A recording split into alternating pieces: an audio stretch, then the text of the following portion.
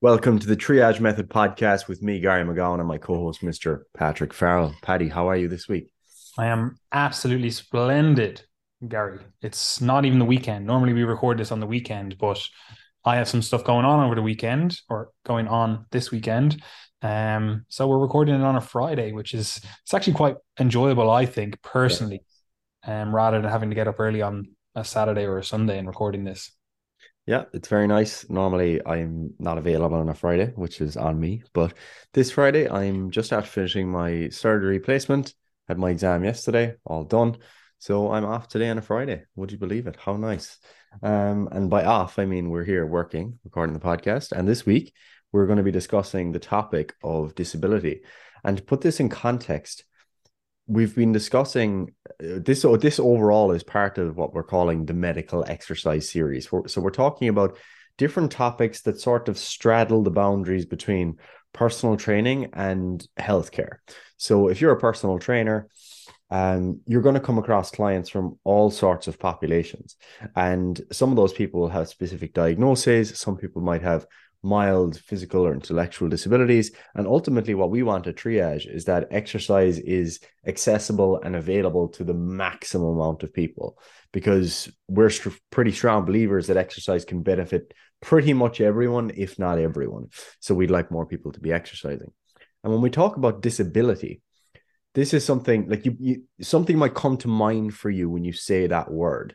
And there's been a lot of disability campaigning over the last couple of decades to try to get people to understand things like, for example, invisible disabilities, and the idea that, someone having a disability doesn't mean that they're inherently ostracized from society and they can't work or they can't go to college or these types of things, but rather that disability spans this very, very broad spectrum, from the intellectual to the physical to the cognitive, and specific senses, and basically anything that we might consider to hinder one's ability away from what we consider to be normal. So, firstly, it's important to understand that when it comes to exercise, it's not just a question of considering exercise within the context of physical disability, because I think that's probably what people think about immediately. They think, how can we adapt exercise for people maybe in wheelchairs or people who've had amputations and that type of thing? And we will talk about that. We will, absolutely. But what I also want people to appreciate is that there are also significant barriers and benefits to exercise for people with intellectual disabilities, for example, or people with disabilities to a specific sense, like hearing or blindness, for example. And there are clearly going to be limitations for people like that to exercise. And as a result, they might be experiencing adverse impacts on their health as a result of a sedentary lifestyle. And in this podcast, we want to give a general overview of some of the things that we consider to be important principles for trying to facilitate exercise, while appreciating that we absolutely cannot cover all of the nuances. And that's particularly the case for, more severe and nuanced disabilities where people have very specific needs and they can't access a gym. And even some of the adaptations we mentioned mightn't be appropriate. We completely appreciate all those limitations, but hopefully you can take something away from it. Yeah, we should probably say that we're excuse me, we're coming at this more from our personal training experience or talking to a personal trainer rather than talking to like someone in the medical community Absolutely. or potentially even someone with a disability themselves. We're talking more from because in fact we actually do know quite a few trainers who train people with intellectual and physical or intellectual and or physical disabilities. They do them either as like group classes or they are part of different, I don't know what you would call them, societies or whatever that helps people with Yeah. various disabilities, and they help them integrate exercise into their life, right? So we're more so talking to those people, those kind of trainers, if you will. However, hopefully in doing that, in helping those trainers to understand how to think about this stuff, it also actually helps the individuals themselves that potentially have disabilities or people who are related or have friends that have disabilities and would like to help them get into exercise. Absolutely. And just in terms of that term disability as well, this is actually it's used differently in the way that we use it kind of commonly in everyday life, and in medical research, for example, because sometimes what you'll see are terms like disability adjusted life years or the disability associated with a certain disease. And this might be something like low back pain or cardiovascular disease or respiratory disease. And you're kind of thinking, wait, that's not what I understand to be disability. And this is the important sort of distinction here, is that disability can effectively come at someone at any point in life, that it could be the primary manifestation of a disease or a deficit that's present early on in life, or it could be secondary to a disease process that happens later on in life. So there's a really, really broad spectrum here. And of course, as a result, the manifestations are going to differ quite a bit. But just make note of that, because, you know, we're not necessarily focused on the disability that occurs secondary to you hurting your knee and having otherwise been healthy. You know, of course, that would be far too broad. So yeah, but it is important to also, especially in the, well, it's also, I was going to say, especially in the realm of physical disability, it's also in the realm of intellectual disability, yeah, or what might fall under the category of intellectual disability.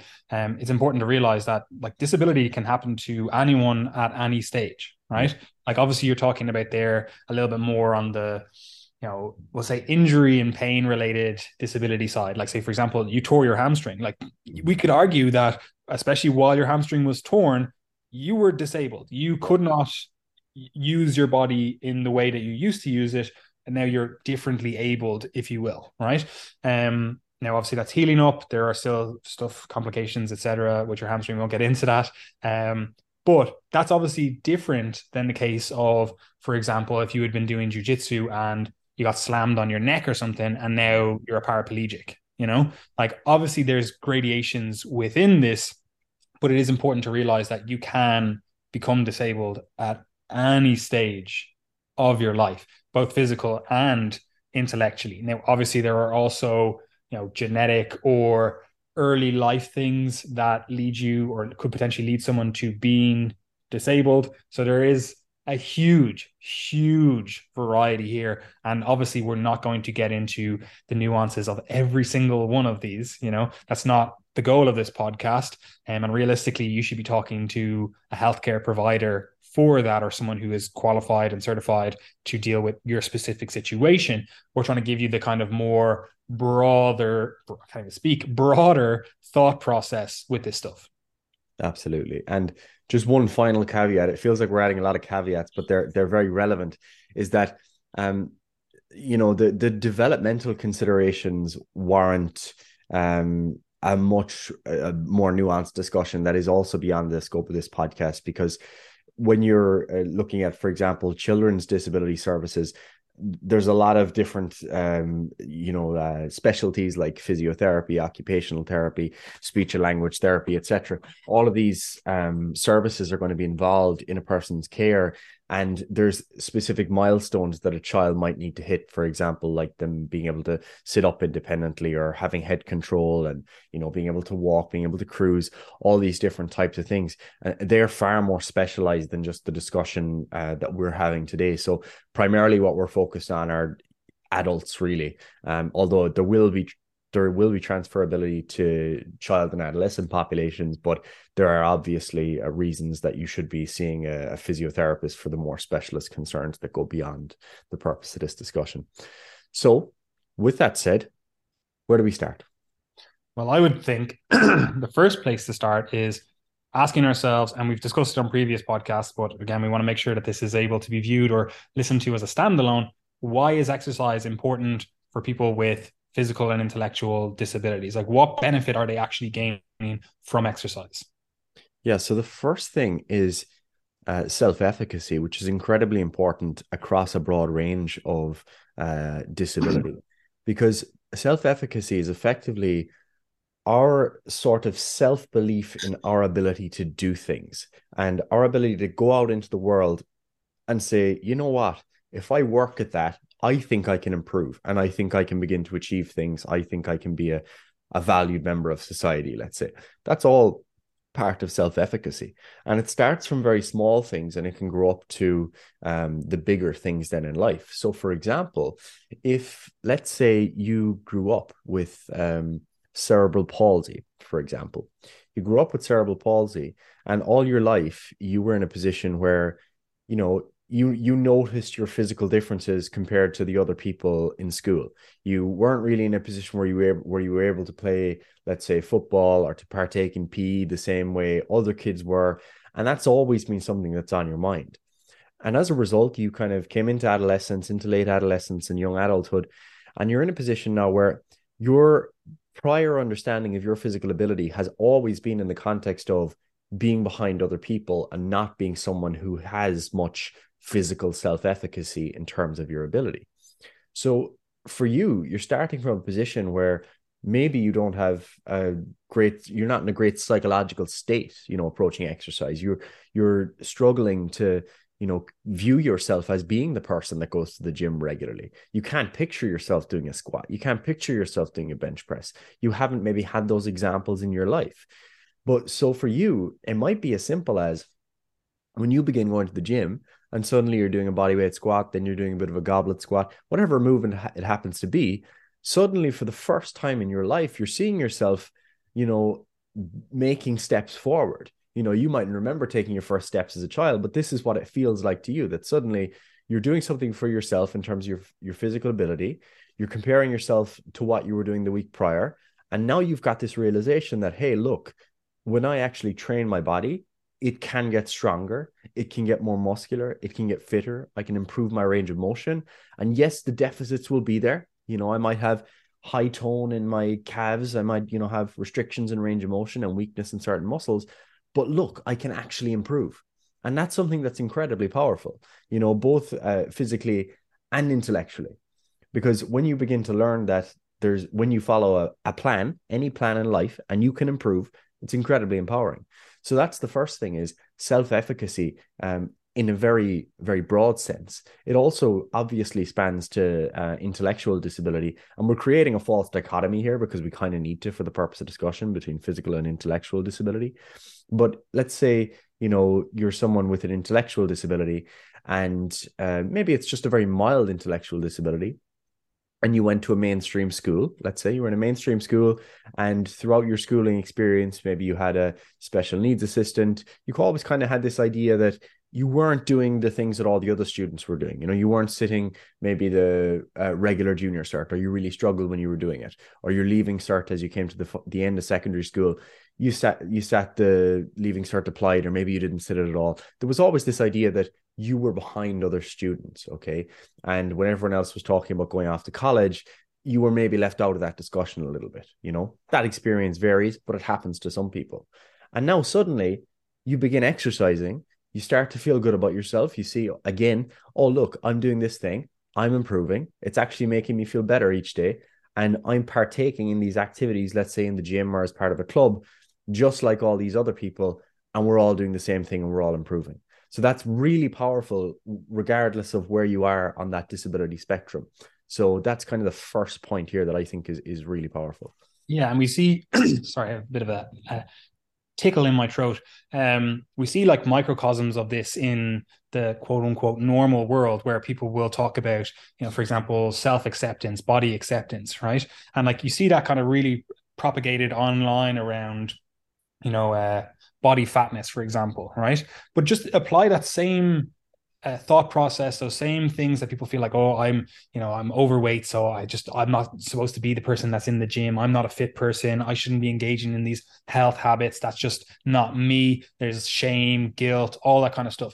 Now, imagine you are someone with a physical disability, like that is obviously magnified a huge amount. So we see the same microcosm in the quote unquote normal world, but it's magnified a huge amount when we're talking about physical disabilities. And that same self-empowerment that you get from exercise, you see again in the quote unquote normal world, where you see people who, maybe they don't have the best intellectual ability, right? They've never been the smart person. They've never been the like, oh yeah, I get straight A's, whatever, right? but then they start going to the gym and they start building up their confidence, and they're going, whoa, actually I can work at something. I might not have the most like fantastic brain ability, but I can work at something and I can see myself getting better. And that builds up the self-confidence, that builds up a lot of like self-efficacy. And this is also why you see a lot of people become like evangelists and proselytizing like exercise, and they're like, oh, like you should exercise, it's the best thing ever, because usually for those individuals, that's the first thing that they really saw themselves being able to influence and having some sort of control over, right? And again, you see that a lot in people with physical disabilities. I know both of us have trained quite a few people with physical disabilities of varying degrees, and you see that a lot. People, for example, that have MS, right? I know I had a client before with MS, and they weren't able to do stuff in a kind of more unilateral. They couldn't do stuff that required a lot of balance, you know? And we got them to a stage where they were able to do just dumbbell lunges, right? And that was so empowering for them, because they were like, wow, actually, I'm actually able to do this stuff, you know? And you might go to the gym and you might be like, right, I did dumbbell lunges on my first day in the gym. It's no big deal, you know? But for someone who has never been able to do that, someone that well, they maybe potentially were with MS previously able to do it, but for someone that has felt that they are not able to do that anymore, that's just off limits for them, they're never going to get to that stage, to then be able to do it, like that is so empowering. That's so like, there's not even a word for it. There's just a lot of joy around that, you know? So that self-efficacy thing, the reason we started with that was because that's probably realistically one of the biggest benefits of exercise in people that have physical or intellectual or intellectual disabilities. It builds a huge amount of self-efficacy, right? And we can get caught in the weeds of thinking about the mechanistic stuff, going like, oh, it's going to improve your health and it's going to reduce comorbidities, et cetera, et cetera. But realistically, that self-efficacy thing is huge. Absolutely, 100%. And you touched there on comorbidities. And this is something that's actually forgotten in the cases of a lot of different diseases that maybe aren't primary, like cardiometabolic disease. You know, you don't think of it as being a heart disease or diabetes or something like that. But the improvement in health and the improvement in comorbidities that occurs in response to exercise is very, very powerful for a lot of different diseases that you might put into the category of disability. A couple of examples that would come to mind would be people with Down syndrome, for example, very often have a propensity towards obesity slash diabetes as a result of obesity, but also cardiovascular disease and other complications, Alzheimer's and things like that. But so for that population who have that elevated risk already, exercise is going to be incredibly powerful in terms of risk reduction. And we'll get back to that later on. But another one that maybe mightn't be so obvious would be something like, let's say, a psychological disability, you could say, which would be schizophrenia. So schizophrenia, the treatment or some of the drugs, at least for schizophrenia, have terrible cardiometabolic side effects in terms of increasing obesity, insulin resistance, diabetes, and all of the cardiometabolic sequelae thereof. And this is actually what often shortens the lifespan quite considerably of people with schizophrenia. So again, what we're talking about here is exercise being a potent sort of adjunct or adjuvant therapy, you might say, for a person with schizophrenia, because it's drastically reducing the side effects of their other treatment and allowing them to have better health as a result. So you can view it as having very general health benefits in that there are little to no conditions in which someone wouldn't benefit from exercise. You know, most people are going to in general, and we say that all the time. But also then there's Talked about that stuff on previous podcasts, so we're not gonna. Yeah, I'm not going through all the health benefits of exercise. But then you've got the specific reduction in certain risk factors that are associated with certain disabilities. So really, really important to consider those as well.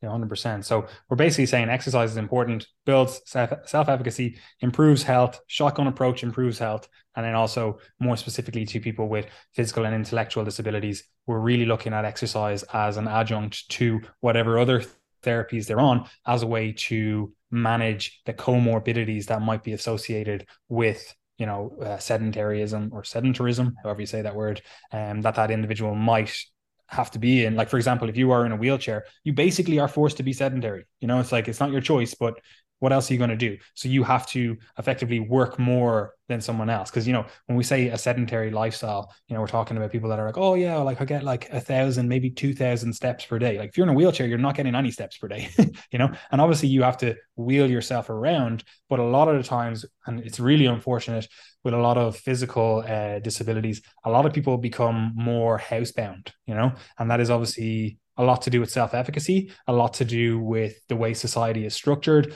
Like we don't like if you like say you are in a wheelchair, because I know a few individuals that are in wheelchairs, like they don't want to be a burden. They don't want to feel like, oh, like I have to make the world has to make special dispensations for me. So rather than asking the world to change, they just withdraw and don't engage with the world, like they don't want to have to, oh well, actually there's no ramp here, so they're like, they don't want to have to ask for that, and they definitely don't want someone to have to like carry them up the stairs to go somewhere. Like they want the world to be open to them, but they don't want to have to be at this position to, like most individuals, they don't want to stand out. You already feel like you stand out if you're in a wheelchair, so you don't want to stand out even further by being that person that's complaining.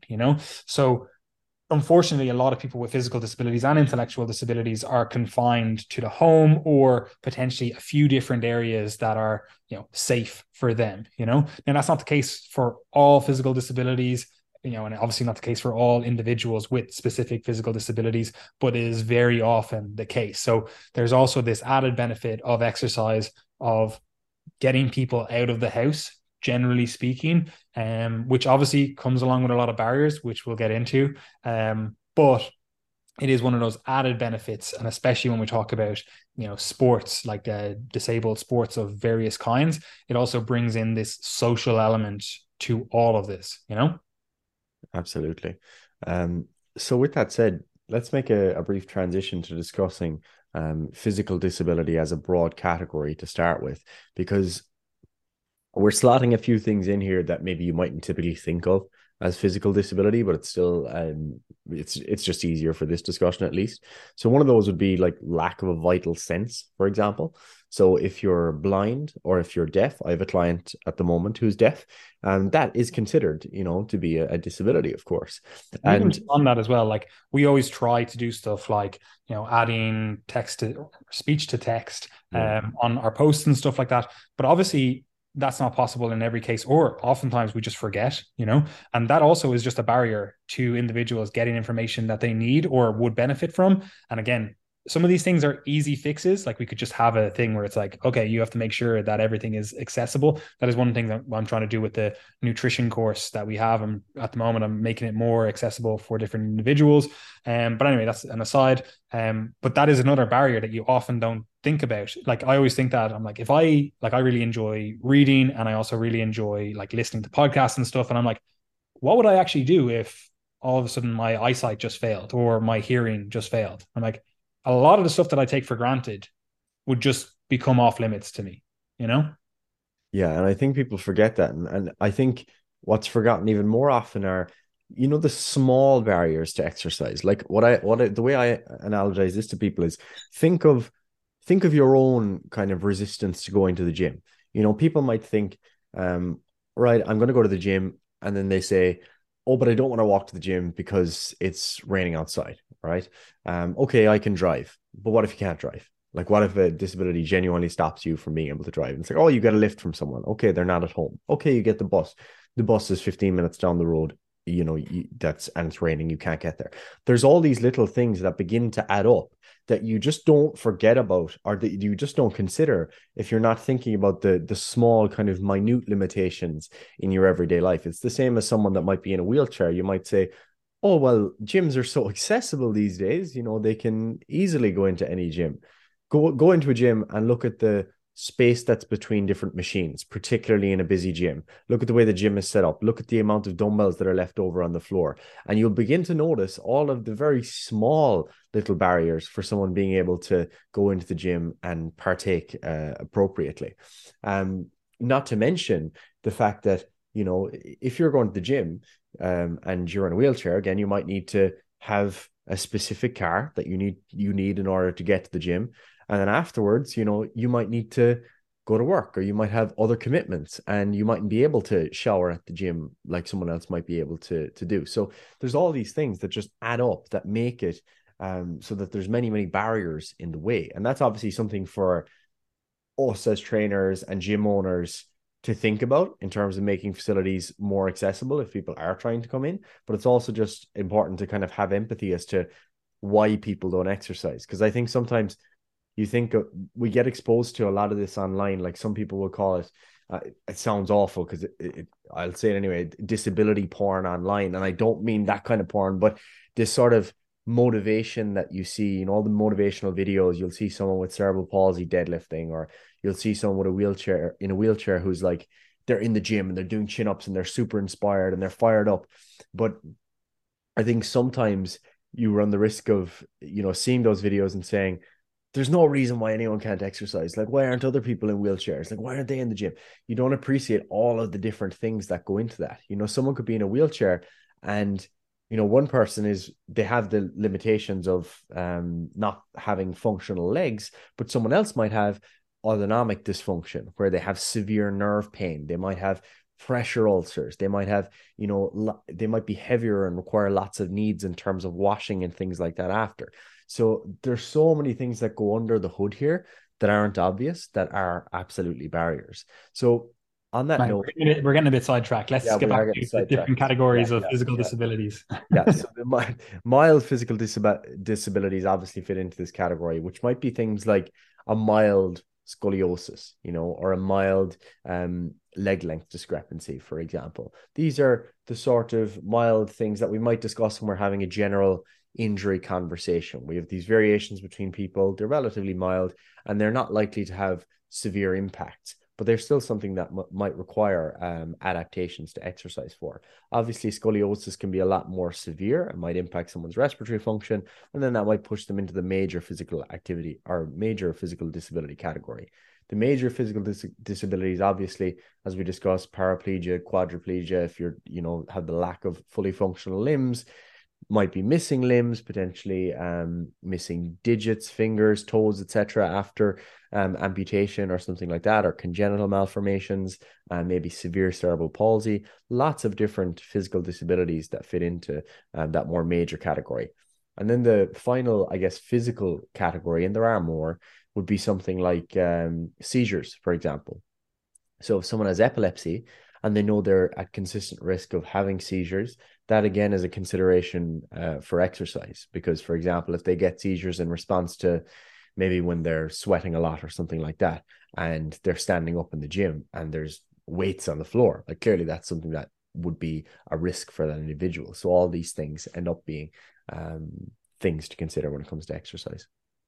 Yeah, so we basically have these very, very broad categories. It's not like these are just perfect buckets and they delineate everything. We have some sort of lack of a vital sense. So again, it could be blindness, some sort of mild physical disability. Again, we'll just use the case of a mild scoliosis. Again, I know I have a few clients that have had scoliosis. I have a few clients that currently have scoliosis, or I currently have a few clients that have scoliosis.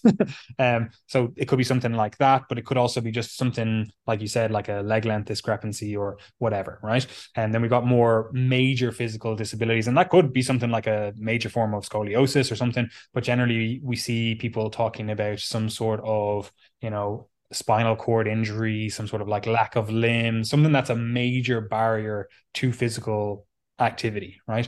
And then again, we have something like intermittent seizures of whatever kind, epilepsy, for example. And obviously, like, people don't generally think of seizures as a physical disability, and we could obviously put that in the category of like a brain related phenomena, but it actually makes more sense to discuss it in the physical disability section, because a lot of the adaptations you would make for someone with a physical disability, they're kind of the same considerations you would have for someone with seizures, but rather than go through this in a more, well, maybe we'll just go through it quickly in a more general sense, and then we'll use a more specific kind of case study to really illustrate this.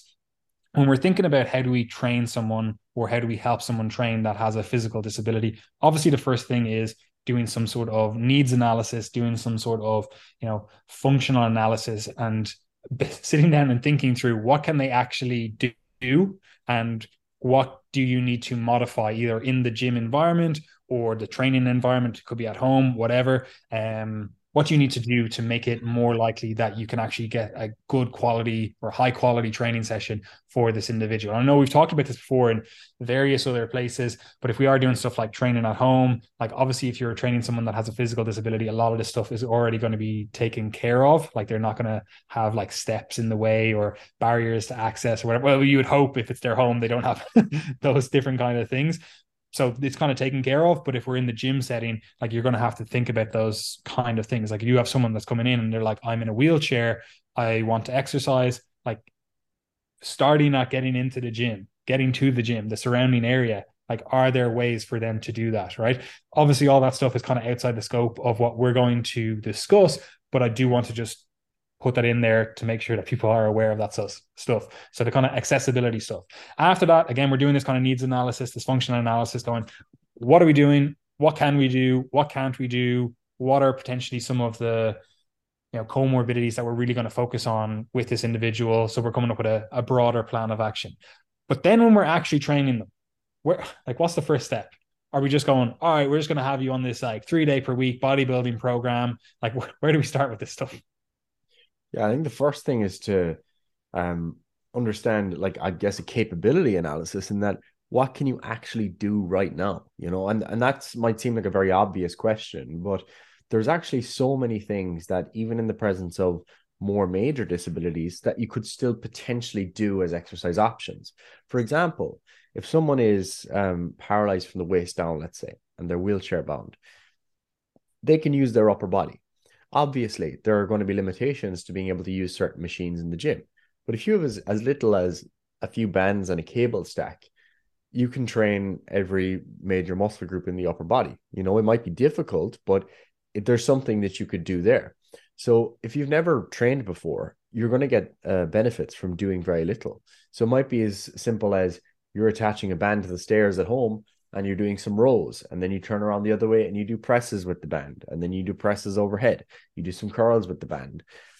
All these different exercise variations that we see in the gym every day, we can adapt these very simply with just the use of a band or a cable, or using one arm at a time, etc.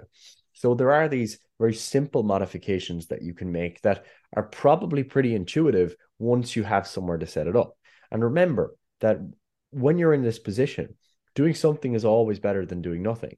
So don't worry so much about it being perfect. And that's the problem that people run into here. Even when people have very mild disabilities, like let's say someone with scoliosis, they might stress so much about, how do I achieve perfect muscular balance? If I've got my spine and it's not, shaped in a straight way, my muscles are going to be imbalanced. My right lat's going to be bigger than my left. My shoulders are going to be imbalanced, etc. You're so focused on trying to force yourself into this mold of normal that you're not actually treating yourself as the individual that you are.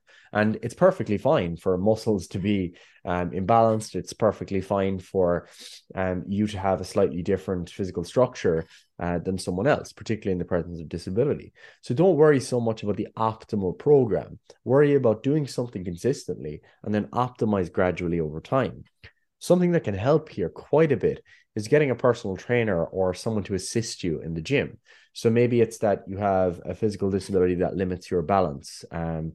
Picking up weights and carrying them across the gym, that might be the issue. It might be that you're wheelchair bound. Whatever it happens to be, there might be some sort of limitation that if you had a personal trainer, or if you had a friend with you in the gym that you trust, they could assist you. And I appreciate that that's not accessible to everyone. And what you can do if you're in this position, and again, this totally varies by location and where you live, etc. But if you reach out to maybe support groups in the area or exercise classes that are in the area for people in your position, you'll often find people who have maybe dealt with the issues that you have, and you can try to resolve them that way. So that's something that's really important to do, both during the sessions in terms of having someone to support you, but also for coming up with ideas, brainstorming, etc. The online is so useful for this now, because you can just look up YouTube videos of how to exercise if you have cerebral palsy, how to exercise if you're in a wheelchair. And you'll see people come up with very creative ideas as to how you can set up a program. You also need to have, I think, a bit of a flexible mindset. You can't be on this like super rigid program that's set up for someone that just isn't you. You know, if you're wheelchair bound, let's say, and you have specific machines that you can use in the gym and others that you're not able to use because they're not accessible, and you go in on a Monday evening and suddenly all the machines for chest are taken, you might need to modify your program a bit. Say, okay, I'm going to do this exercise first because that's free and not this one. That's kind of advice that we share to lots of our clients in general, but it just becomes even more important when there's other barriers in the way. So you have to have that flexible mindset, and you also have to appreciate that, you know, some days might just be worse than others. You mightn't continue progressing at the same rate, or you might hit a wall where you've kind of topped out the exercise variation that you've been doing and you're not sure what to do next. So it's perfectly fine to run into those barriers and then troubleshoot from there. So you have to stay flexible. Then, of course, you have to be adaptive. And this is kind of the core discussion, really, when it comes to physical disability and exercise.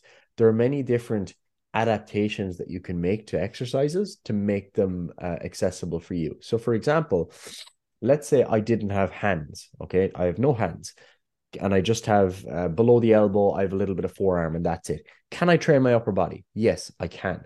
How would I do it? I would use things like cuffs, for example. There's lots of different variations of cuffs, but the ones that are most accessible in a gym would be the ones that people put around their ankle typically.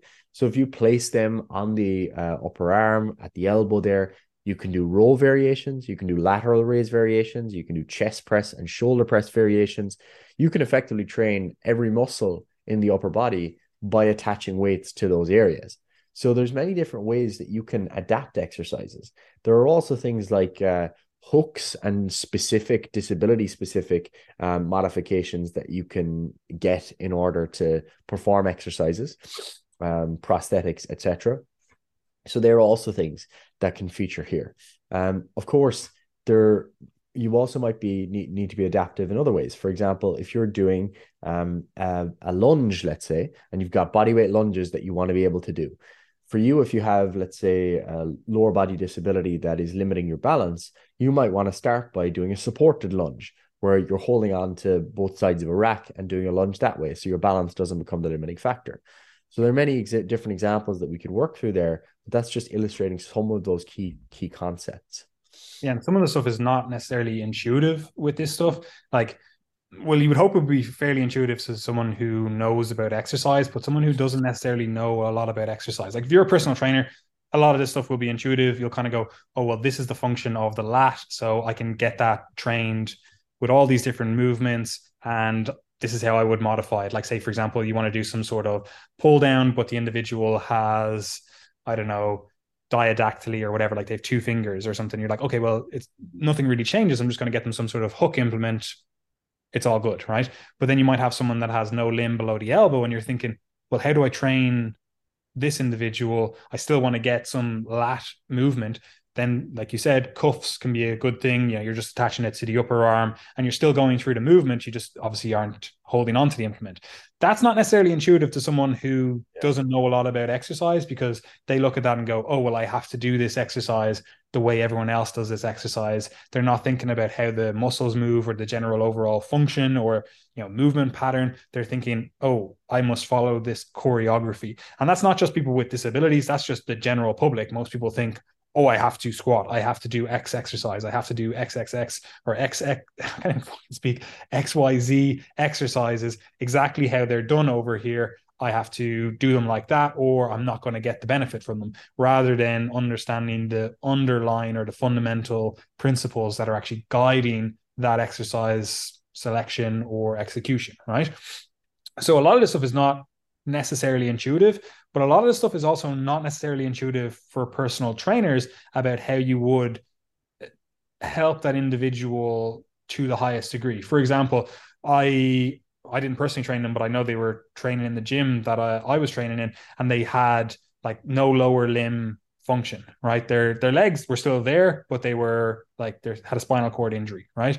And they were really strong. They could, you know, do all the stuff, but they had to make specific changes which wouldn't necessarily be intuitive for a personal trainer. For example, this individual used to just like wrap their legs together when they were doing chin-ups, right? Because if they didn't do that, their legs would like sway all over the place, and because they had absolutely no function in their legs or no control over their legs. So that made the exercise a lot harder for them because there's this huge balance component then, and their legs are like flailing all over the place, right? So they just take their legs together, do the exercises, no problem, right? And that's not necessarily intuitive to a personal trainer, although that is something that's very intuitive to someone that has no leg function, right? Or no lower limb function, or no lower leg function, or whatever, right? So there's intuition that goes both ways here. A lot of stuff that personal trainers will just intuitively be able to help you with. But if you are someone with a physical disability, don't discount your own intuition in terms of how you could potentially modify that exercise to make it better for you. Absolutely. And then there are other options that maybe go beyond the typical confines of the gym. So, for example, reduce load bearing activities like swimming can be something that's very useful for certain people, particularly if standing and walking around is their primary limitation. That even goes for people like myself, let's say, who rupture the hamstrings. If you're in that position, maybe you might have had an amputation of the lower limb, whatever injury you happen to have. Reduce load bearing activities can be a great way to keep up your cardio and keep active in the absence of being able to use your lower limbs properly. Obviously, your legs are important for swimming, but you can still make do. There are also obviously disabled sports and different groups that you can partake in.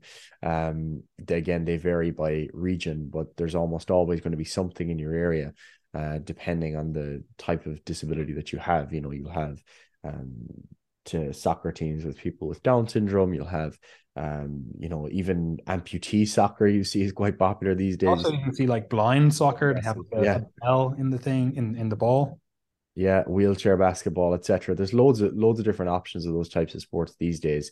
And also, just on as an aside, like we both do jujitsu, and there's lots of jiu-jitsu athletes who are missing limbs or potentially have other physical disabilities. I know there's a great charity in the UK, Reorg. They do great work with people that are physically disabled, a lot of veterans and stuff, which is a huge population. Obviously, if you step on an IUD or something, like you lose your legs, like that's not great for your physical capabilities, even if you used to be someone who was at the peak of their fitness, their strength, etc. And now obviously there's all other psychological stuff that go along with that I would argue, and I also think you would argue, that physical activity would help with a lot of that psychological stuff. So there are charities and different organizations that can help with this. And I actually think more so than just the gym work, like disability or whatever you want to categorize this as, sports, like disability sports, Special Olympics, different things like that. I actually think they're almost more beneficial than just going to the gym. However, I would also argue that any activity is better than no activity. Yes, absolutely. So with all of that said about physical disability, what I'd like to give you is just a bit of a case example to try to discuss some of these principles. So let's consider someone who has had a spinal cord injury and they've got some upper limb function now. So their arms, they've got function, they can elevate them a little bit, but they're not at their best. They're recovering some upper limb function, but lower limb function is entirely absent, and as a result, they're wheelchair bound. So for this individual, think to yourself, how might they begin to exercise? What are some of the things we'd like them to do? If we want them to be able to do cardiovascular and resistance training, how are we going to go about that? So let's start by considering cardiovascular exercise, because that's something that's like obviously very difficult, because people often think, oh, well, cardio is running on the treadmill or cycling. How are we going to make this work? So there are still ways to make it work. Two examples that come to mind immediately would be, for example, the ski erg that are available in most gyms these days, or in a lot of gyms at least. If you have the strength to grip, or you have grip attachments for someone with a spinal cord injury, the resistance can be set low, and they're going to be able to do quite a few reps. All you need to be able to do is pull down, and then the machine is going to pull the hands back up. And doing that over and over and over again is going to provide a cardiovascular stimulus, because fundamentally what we're trying to do is get the heart rate up and be able to do that consistently. So that would be one option for that individual. You also have Just on that, like you should be thinking, especially if you are a personal trainer or something, like you want to be thinking, okay, well, I might have a solution in terms of the cardiovascular equipment availability, but this person's in a wheelchair. How are we going to stabilize the wheelchair to keep them in that position? Because they're not able to do that just with their abs or their weight, so you might have to come up with other things. Now, on something like a ski erg, it's not necessarily going to pull them out of position a huge amount. And obviously, if they have their brakes on the wheelchair, like they're not going to get hugely out of position. But these are things that you need to be considering. And it might be a case that you're just going to have to weigh down the wheelchair a little bit more through whatever. Obviously, again, talk to the person with the disability how they would like to do that. Like some people I know, they put like a weight plate on their legs. For some individuals, that's not ideal. But stuff like that, you need to be thinking through.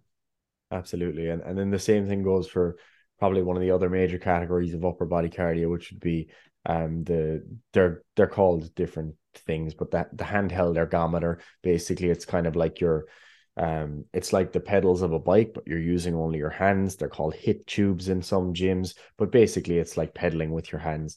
That again is another option. Grip can obviously be a limiting factor. If someone has a spinal cord injury, let's say they don't have full grip strength, they might be able to hold on to it. But again, that's where hooks or grip attachments can come in useful here. And generally those machines are often developed with that in mind, that people with disabilities will be using them. So either the seat can be removed and the wheelchair can go in, or the person might be able to sit up in the seat depending on the type of machine that it is. But that is something that again can be useful. Yeah, the only thing is there's very few of them around. Like you see them oftentimes in very specialized gyms. I know, like I used to work in UCD, which is a major university in Ireland. Like when we had one there, but it was like one of the only ones in Dublin. Like for example, Conor McGregor actually came in specifically just to use that when I think it was his hamstring, was it that he tore? I can't remember, but he had an injury like years ago. And couldn't do any lower body training, still wanted to get his cardio in, so used to use that. So they're not as accessible as you would ideally like, but they are actually a phenomenal exercise or tool if you can't use your legs. Absolutely. And I think a lot of like leisure centers will have them because they're often like public amenities that are, designated to be accessible. However, private gyms and stuff, very rarely would you see that. But the ski ergs are becoming more and more frequently seen, which is kind of a nice alternative. And of course, there are other things that you could come up with here in terms of using battle ropes or modified rower and other variations as well. But just think of the principle there rather than the specific machine. Just remember that we're trying to get the heart rate up and we're trying to do it consistently. We don't have to do that in the conventional way. We just have to find a way that we can have those repetitions and repetitions and repetitions in order to get the cardiovascular benefit. And that principle then obviously carries over then to resistance training as well. Because we ask ourselves, what are we trying to do when we're trying to build strength or build muscle? We're trying to apply resistance against the movement of a joint so that it trains the muscles that move that joint. And if I'm going to the gym today, let's say, and I'm training chest, I'm going to lie down on the bench press and I'll do some reps there. Then I might go over to the chest press machine and I'll do some reps there. If someone has a spinal cord injury, they may actually be able to do a lot of the same exercises. For example, if they have someone to assist them in getting on the bench, there isn't really much of a reason why they wouldn't be able to do a bench press type movement. Of course, it depends on their mobility. It depends on many factors, but that's still something that may be accessible. It might just be that you need a partner in that case. Similarly, like you see a lot of like the Paralympics, you see a lot of bench pressers. Like that's a sport that a lot of people with spinal cord injuries do, and that have prevented like, whatever the development or the ability to use their legs. And it's a sport. You can actually see it performed, and obviously to varying degrees. Like it depends on the exact nature of the injury, etc. But it's not like you can't do any of the same exercises that everyone else is doing. you just might need to modify those exercises slightly. For example, in that case as well, like you often see those benches that are for the Paralympics, like they're actually specific benches. They're a little bit wider, and oftentimes they'll have like straps so you can strap down the legs and stuff like that, which again is not necessarily intuitive if you are a personal trainer, but can actually really help.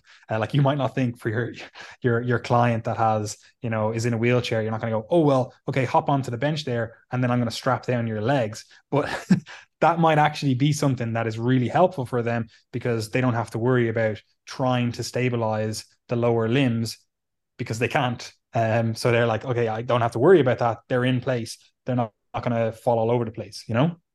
Absolutely. And again, that's something that's important too, is that you can have these little pieces of equipment that make this easier. For example, you can buy add-on seat belts. You know, some machines will have them. Some machines kind of have this in mind that if a wheelchair user is using it, they might want to strap themselves in. But you can also just buy additional seat belts and add them to pretty much any machine. And that goes for the bench press and it goes for any exercise really. And it also is important to say that what you noted was that you can do these normal exercises. And that's important because I don't want to create this caricature of disability exercise either, where you just have to have all these different attachments and you're attached to a cable machine. And it sounds inaccessible because it sounds so complex. But you know, the bench press, row variations, pull down variations, lateral raise variations, all these things can still be done once you have upper limb function. There might just need to be slight modifications. Again, you might need assistance getting into the lat pull down, or you might perform it from the chair. You might need assistance getting the weights, but you can then do the dumbbell lateral raises or dumbbell presses from the chair that you're already in. So there doesn't have to be drastic changes. You just have to be a little bit flexible in terms of the exercises that you are going to use. But and just on that, for sure, there are definitely, you know, pieces of equipment that make this so much easier. For example, like that Cybex Bravo machine, you know, with the chest pad or back pad or whatever pad it is, you can adjust that so you can create a huge amount of stability in different movements. And because it's a cable machine, you can basically you're literally confined only by your physical ability and your imagination. Like you can train pretty much any function with a good cable machine, which that Cybex Bravo machine is really quite good. So if you had something like that, obviously it's going to make the process a lot easier because you can do something like a row. You can have the chest support on your chest. You can do your row. Like you can modify it a huge amount. But obviously, not everyone has access to equipment like that. So again, it comes back to what we were saying earlier. You need to have this kind of more flexible mindset. You know, someone might be using the machine that you often use or that you want to use. So you're going to have a different option, or you're going to have this more adaptive mindset or approach to training where you go, okay, what can I do? How can I modify different exercises to train what I want to train, and then just get after it? absolutely. And I think that's kind of most of what I wanted to cover there in terms of that case study, because like again, we could go through every single limitation that you could have, but the primary principles we want you to take away are that you can apply resistance and you can get a cardio stimulus in the absence of doing conventional training. You just have to be creative. And as a trainer, you know, I think that's something we always impress on people, is that it's just so important to get down to the fundamental level of what are we trying to achieve with exercise? What are the muscles? What's the physiology? What are the basic mechanics? And from there, whether it's a barbell, a cable, a band, whatever it happens to be, you can get a training stimulus. It might be more difficult for some people, but there's almost always a way. 100%. So I think that, you know, well, not, I was going to say adequately covers physical disabilities. Obviously, does not adequately cover it, but it should give you at least a thought process with this stuff. So I actually think the physical disability stuff, not to like belittle people's lived experience, I actually think that's a little bit easier to deal with, right? You can come up with so many different variations, and obviously you're more limited by the more larger scale of the disability. Like if you're like completely paralyzed from the neck down, you know, it's like obviously that's a much harder thing to get exercise in then versus someone that's just like, okay, well, you know, I have an inch difference in leg length discrepancy. Like, you know, it's like obviously there are gradations within this, but maybe it's my perspective because I know a lot about exercise. I'm like, okay, I can come up with some sort of plan of action for physical disability. Intellectual disability, however, and we'll maybe categorize some different forms. Well, there's only really two of intellectual disability. That's a lot harder. So, talk to us about intellectual disability, Gary. Yeah, so intellectual disability, again, is going to span a very broad range. And the thing is, when we're talking about intellectual disabilities, we're often talking about them in the context that it's a mixed presentation, in that there's intellectual and there's going to be physical and, of course, other features as well. So, for example, if someone has a certain type of syndrome, of which there are many, Down syndrome being the most common one people would be aware of as a chromosomal syndrome. There's also Turner syndrome, Hurler syndrome, many different types of syndromes that have mixed physical and intellectual components. You're dealing with multiple different barriers here that make it a bit more complex because, firstly, if someone just has a primary physical disability, like we mentioned previously, they might be motivated to exercise already. They might have a solid understanding as to why exercise is of benefit. Whereas if someone has a pretty significant intellectual disability, they might be in a position where maybe they haven't really thought too much about why they should exercise. They're not thinking about exercise in terms of it being preventative of future cardiovascular disease and those types of things.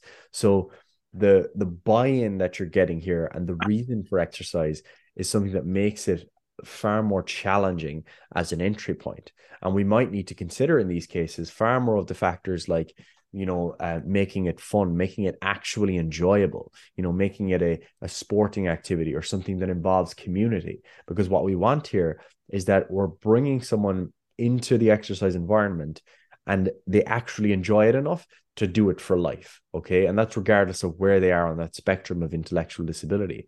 And this has been studied in many different populations. We might consider people on the autism spectrum, for example, to fit into this category, people with syndromic conditions like Down syndrome, etc. Generally, what we see is that exercise tends to improve psychological and behavioral correlates that might be of importance. So, for example, in ASD, autism, we generally see that behavioral regulation, emotional regulation, etc., is improved in response to exercise. So that's a nice thing to see, but also that it's enjoyable for people with significant intellectual disability. So there's studies on Down syndrome as well, because that's the question we want to ask is it actually viable? Or is this something that someone's going to have to be forced to do? Because that's not really the goal. And what you tend to see is that people with Down syndrome, when they're enrolled in resistance training and exercise studies, it's something that's actually enjoyable, that they feel the benefit of, which all comes back to what we touched on previously in relation to self-efficacy. And it's also really cool to see that the gains that are made in people with Down syndrome, for example, which is, a mixed presentation once again, are pretty pronounced. There's no reason why people with Down syndrome or other conditions cannot go to the gym, benefit from it from a health perspective, but also make great progress in terms of their strength. And that's something that's really powerful. 100%. So maybe we just go through the case of Down syndrome, because that's a good example here in terms of this kind of mixed presentation. And what would you do? Like, how would you start this? Like, what's the process here? Because obviously this is a harder thing to do. And we're saying, oh yeah, just, maybe sports, for example, make a community. But if you're a coach, for example, that maybe you have a child that has Down syndrome, or potentially someone that has Down syndrome and you want to get them exercising, maybe you are just an individual that has Down syndrome and you want to exercise, because we often think of Down syndrome or people with Down syndrome as, oh, like you're just so intellectually, whatever, you're not going to be able to logically think this stuff through. But that's not always the case with Down syndrome. Like, you can have very high functioning Down syndrome. Yeah. Like, I know they get treated in Ireland at least like second class citizens, but like this is something that, we won't get into that. Down syndrome, how do we deal with it? Yeah, so firstly, the treatment of Down syndrome, people with Down syndrome in Ireland, has improved quite a bit over time. So we're not doing too bad in that. At least it depends on the community that you're in. But in Killarney, where I'm from, there's a cafe that's run exclusive. I'm not sure if it's still open, but it was run exclusively by, people with Down syndrome. There's lots of businesses that will make an effort to make sure people are employed and things like that. So the treatment and the integration into society has improved quite a bit over time. But of course, as you say, there's always, leaves much to be desired, we'll say. So in terms of Down syndrome, it is a mixed presentation, and it's something that exists very much on a spectrum, in that people can be very severely impaired and have a lot of behavioral issues and things like that.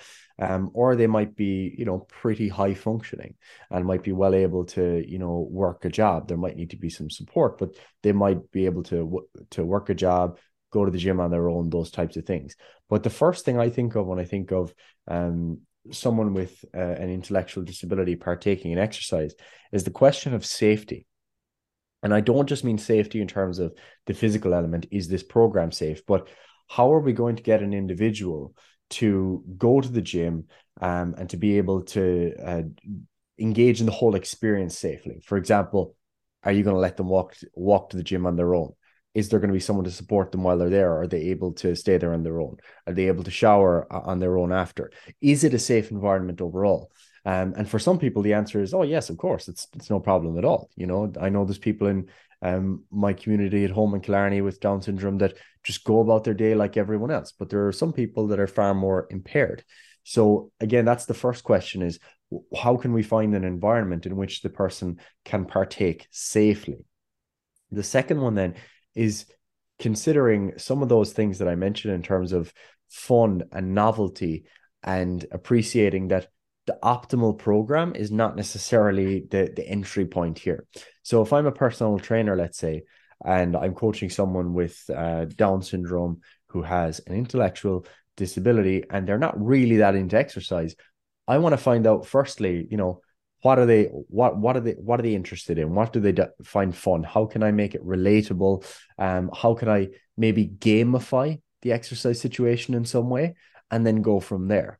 It might be then that over time you're able to progress towards more conventional training. They see themselves progressing, they're getting into it, they're saying, oh, look, I'm lifting this, and they're really enjoying that process. But first and foremost, try to find some entry point that's actually fun and enjoyable. And I think very often, sorry to interrupt, like a real big part of this, I find at least, or at least I think at least, is building in that community aspect of it. Like very often people with Down syndrome, they just want to make friends, they want to actually interact with the world. So finding activities that they can do and actually feel like they're part of the community. Like I actually think the gym is quite good for this. Like I know a lot of people with Down syndrome that, well, maybe not a lot, but a few people with Down syndrome that go to the gym and they find that they actually have a community. People are willing to help them. People are, oh, how are you getting on? Like they're nice to them, and they can feel part of the community. Because again, if you have an intellectual disability or a physical disability, it can be very isolating. And if we can overcome that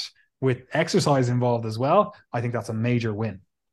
100%. And I think that community element is huge. And like if I was a personal trainer and this was a population that I was trying to work with more often, maybe I saw there was a gap and that people there was no gym that was really training people with Down syndrome. And I know there's people in the town, let's say, what I would do is I'd try to, get a few people in at once, around the same age. For example, it might be 3 people with Down syndrome between the ages of 25 and 35, and we train them together in like a mini group setting, because it's much easier to build that community and to build that kind of gamification element into it as well. Because that can be difficult as a trainer, even if you're just coaching anyone. Sometimes it's difficult for them to get the experience of being in a gym environment if you're doing private one-to-one PT sessions in a gym and there's no one else there.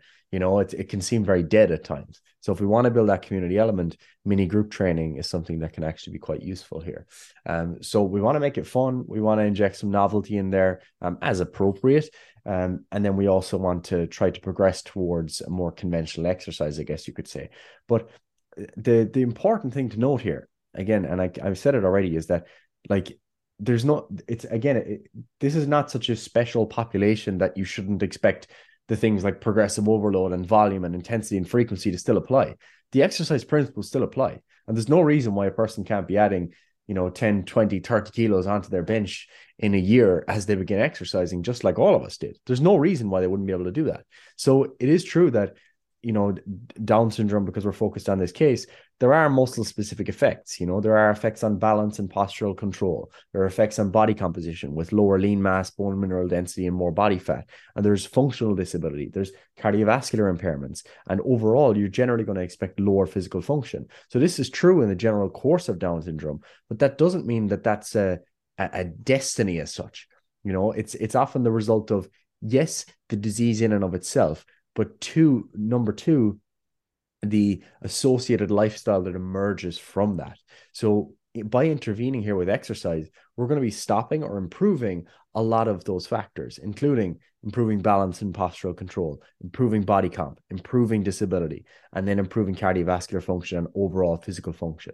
And this is going to pay massive dividends in terms of the things that actually are at risk for someone with Down syndrome long term, with their brain health, Alzheimer's disease risk. We know that's reduced considerably by exercise, improved cardiovascular function, and everything else that we always talk about. So it all still applies regardless of a person's condition. We just need to maybe make it a little bit different to the way that we might with our average client.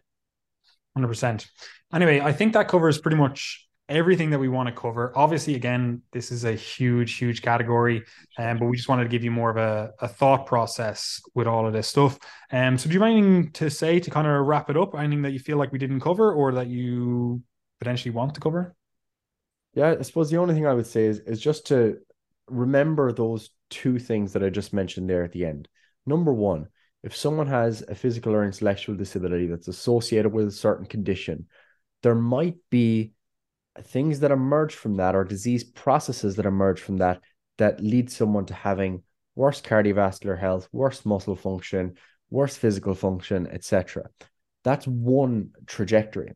But the second contributor to those things that I just mentioned, those comorbidities, is the way that someone lives and the lifestyle that is encouraged or most likely in that condition. Okay. So, for example, it's not the spinal cord injury itself that leads to someone, let's say, becoming obese when they're in a wheelchair.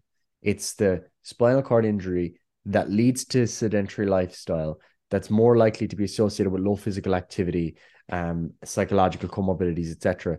And then subsequently the body fat is gained as a result. So think of those principles in terms of how we talk about health for everyone else. If I'm talking about exercise as it applies to me, I'm thinking about a reduction in cardiovascular risk. I'm thinking about an improvement in physical function.